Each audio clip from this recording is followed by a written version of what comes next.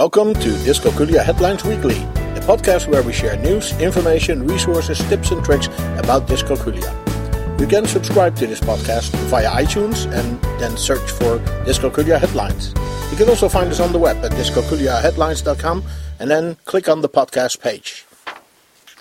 This is our podcast for week 37 in 2015, and with us to guide us through Dyscalculia land as always is Dr. Schroeder, the founder of dyscalculiaservices.com. Welcome, Dr. Schroeder. Great to be back. This week we only see 4 links as we celebrated Labor Day in the United States, and the link had to make place for our barbecue and grilling activities. But let's dive into the links for this week. Dr. Schroeder, the week starts off with a complicated article with the title Nature and Origins of Mathematical Difficulties in Very Preterm Children, a different etiology than developmental dyscalculia. That's a big mouthful.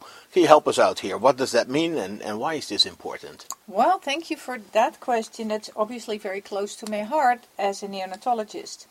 Well, children born very preterm, which is less than 32 weeks of gestation, are at a high risk for mathematics learning difficulties that are out of proportion to other academic and cognitive deficits. However, the exact cause of mathematic difficulties in these very preterm children is unknown. And the researchers from this article thought to identify the nature and origins of preterm children's mathematics difficulties. Their conclusion is that mathematics difficulties in very preterm children are associated with deficits in working memory and visuospatial processing, not numerical representations. Thus, very preterm children's mathematic difficulties are actually different in nature from those of children with developmental dyscalculia. Okay, so what can we do with that new knowledge? Well, this has a major impact on how you work with a child with math difficulties. You first need to understand why the math difficulties exist and then change your approach to fit their specific issues. Okay, so this will help the tutors that work with children with dyscalculia or math difficulties. Okay, well, our next link is actually about your favorite apps, and we discussed that link last week.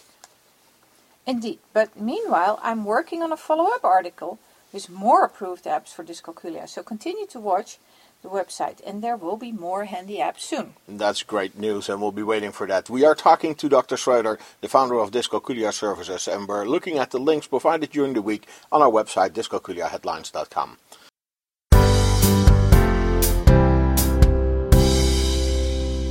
All of the links we discussed can be found on the podcast page on dyscalculiaheadlines.com. And our next link goes to a page on understood.org, and it lists developmental milestones. What can we learn here, Dr. Schroeder? Well, let me start by saying that I just love the understood.org organization. And they won several prizes too.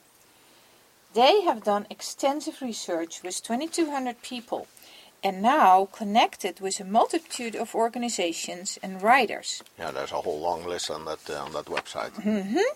And they have great content that is of interest to everyone who has learning or attention issues. Now, this particular page is important because it lists in a very understandable way the milestones that children have in their lifetime and how they develop. Parents need to know this. Parents can identify issues with the development of their children themselves easily. You do not need the college degree to see that your child is behind in certain areas. And this page provides parents with the tools to check if the progress of their youngsters is what it should be. So very important also for the detection of dyscalculia. Right, I can see that. So that's a very useful tool for them.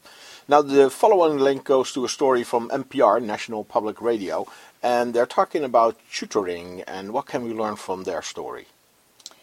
In my speeches during tutoring sessions and in the online training that we're developing, we use some golden rules for working effectively with a child with dyscalculia. And this story at NPR highlights one of our golden rules, that you should always try to work one-on-one with a child with learning disabilities. The research done at Stanford confirms how important it is to work one-on-one. It reduces anxiety and improves math skills. So if you have time, you do need to go to the link, read about the way they conducted this research, and it's a very easy read, and they are planning to do follow-up research as well. So there's more to come. Okay, so we may highlight it in one of our following podcasts. The links can always be found on our podcast page. It is very interesting, these things. Finally, because we only had 4 links this week, so finally we actually did receive a reaction on one of our tweets from Tom Renwick. And he says, the app brings the numeracy map alive digitally, stems from my dyscalculia research. What's that all about? Yes, Mr. Tom Renwick is a big promoter of the numeracy map. He now also has created an iPod app, so kids can practice without the life-size numeracy map.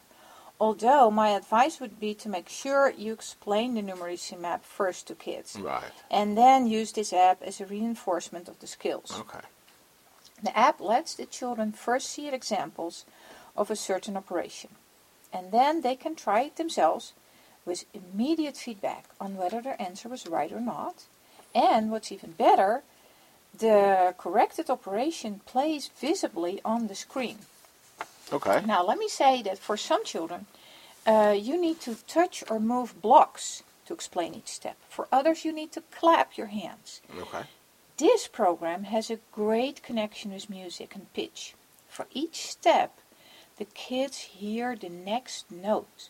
As far as I know, this is the only program that uses this in such a consistent way. Okay. And it can be a great help using the change in pitch with the steps on the numeracy map. Okay, and is the app free? Well, let me say there's also an option to do a quiz and an assessment after you've completed the whole level. As I said, I would definitely recommend for children with dyscalculia to use it after a thorough explanation of the numeracy map. And yes, the first level is free. Okay. So you'll get a good feel for what the app does. And then you can purchase 2 additional levels for about $5. Oh, cool. This is a model frequently used in apps that you get to practice first and you only pay when you continue to use it. Okay. And there are many great apps, and my blog post about my favorite apps will certainly get the follow-up with more great apps very soon. So stay tuned. Okay, well, we'll be waiting for that. As always, Dr. Schroeder, thank you for your insights. Dr. Schroeder is the founder of Dyscalculia Services. You can also follow her on Facebook, Pinterest, and Twitter. Free downloads and a free Dyscalculia screener are available on her website, dyscalculiaservices.com. Dyscalculia Headlines Weekly is a production from dyscalculiaheadlines.com. You can find us on the web at dyscalculiaheadlines.com, and we are on Twitter at dyscalculiahead. You can also find us on Facebook. We have a board on Pinterest and on Flipboard. Search for Dyscalculia Headlines or follow the links on our webpage. You can send your questions, comments and contributions to communications@dyscalculiaheadlines.com, and we may even discuss it in one of our upcoming podcasts. We hope this was useful for you, and until next week, you can count on us.